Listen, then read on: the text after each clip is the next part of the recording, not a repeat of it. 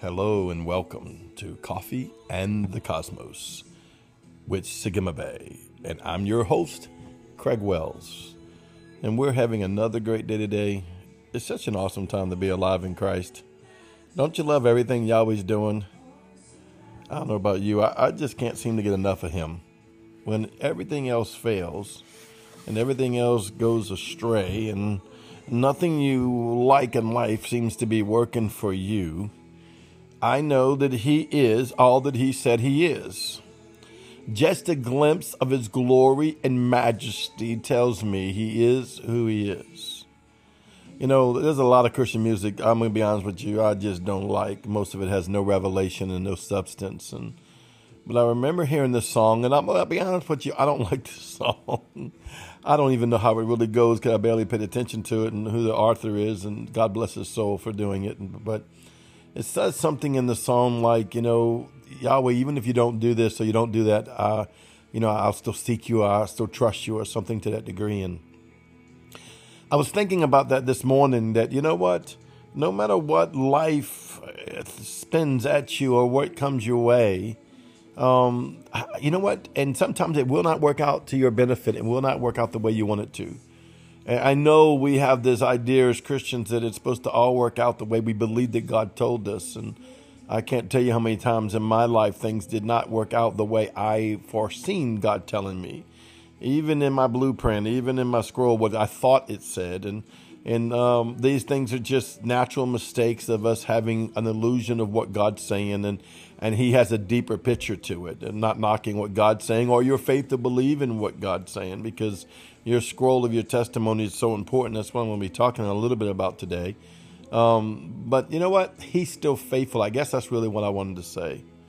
Because you might miss it. I might miss it. The world might miss it. But he's faithful. The whole world could be falling around you, but he's faithful. I think of Stephen, full of faith. The Bible talks about it.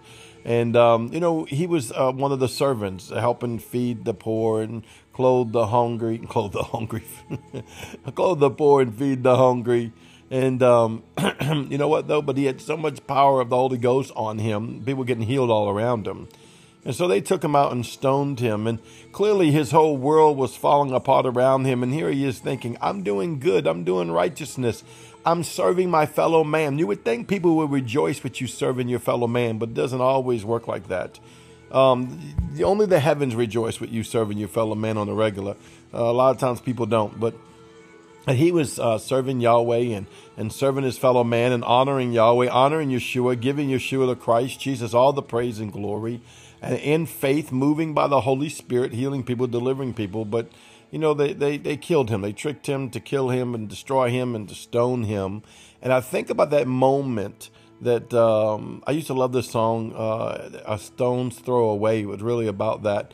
They were stoning Stephen. Of course, when you hear the song A Stone's Throw Away, which is an older song, which I don't even think they played anymore, it sounds so beautiful. But the dude's getting killed. I mean, A Stone's Throw Away sounds awesome and incredible, and it did at the time it came out. But guess what? He's getting killed that he may see his Christ face to face.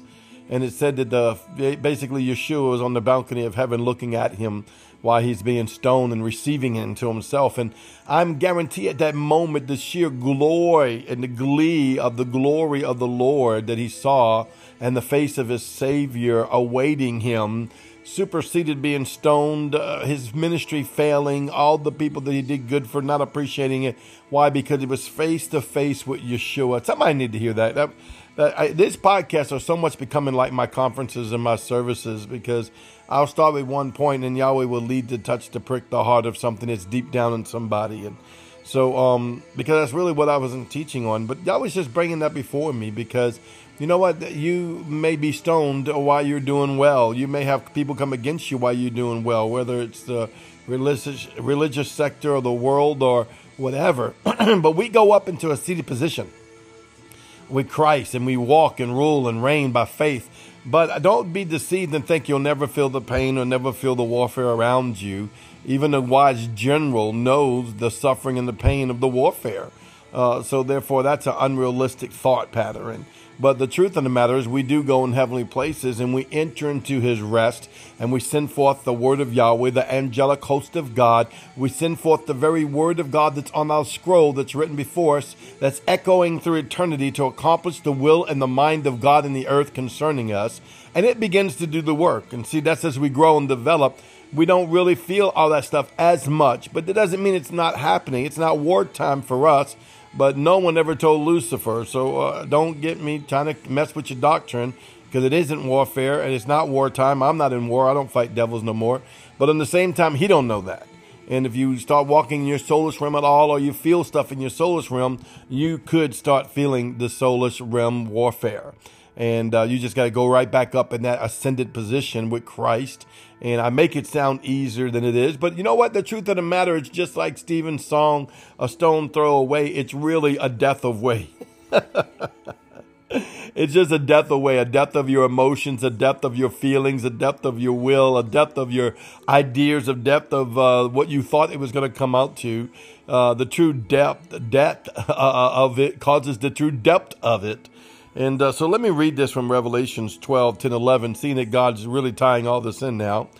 And I heard a loud voice saying in heaven, now is come salvation and strength and the kingdom of our God and the power of his Christ. I love it when they say that, the power of his Christ. Woo! It just resonates me when I see Yeshua as this conquering king, because that's really what he is. For the accuser of the brethren is cast down, which accuses them before God both day and night. They overcame him by the blood of the Lamb and by the word of their testimony. They loved not their lives even unto death. Romans 12, 10, and 11. You know, while I was thinking about that scripture, when I was reading it earlier, I was like, Yahweh, you know, I think sometimes it's easier to lay down our life. If someone had told us to deny Christ or die, I think majority of us say, hey, take the bullet. But when I think of when you say that they laid down their lives even unto death, when Yahweh says, well, let me give a death to your will. Let me give a death to this purpose. Let me give a death to this promise. It can mess you up. It can make you wonder. I think of, oh no, you say God won't do that. But if you remember Abraham and his promise was Isaac, but the Lord took him all the way to the altar with Isaac, all the way to the point of raising the sword.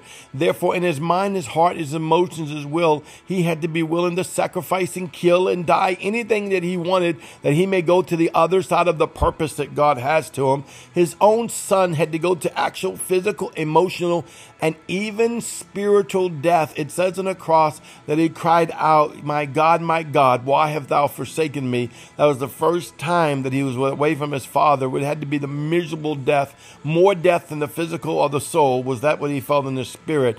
But he had to be willing to lay it down, but therefore overcame by the blood of the Lamb and the word of the testimony, the scroll of testimony written about you, not just the words you speak, but the frequency of your testimony coming out. And of course, he being Yeshua the Christ, killed death by laying down his life. He actually killed death and destruction and give life and gives freedom. Well, my time's already out. I'll see you tomorrow for more Coffee and the Cosmos.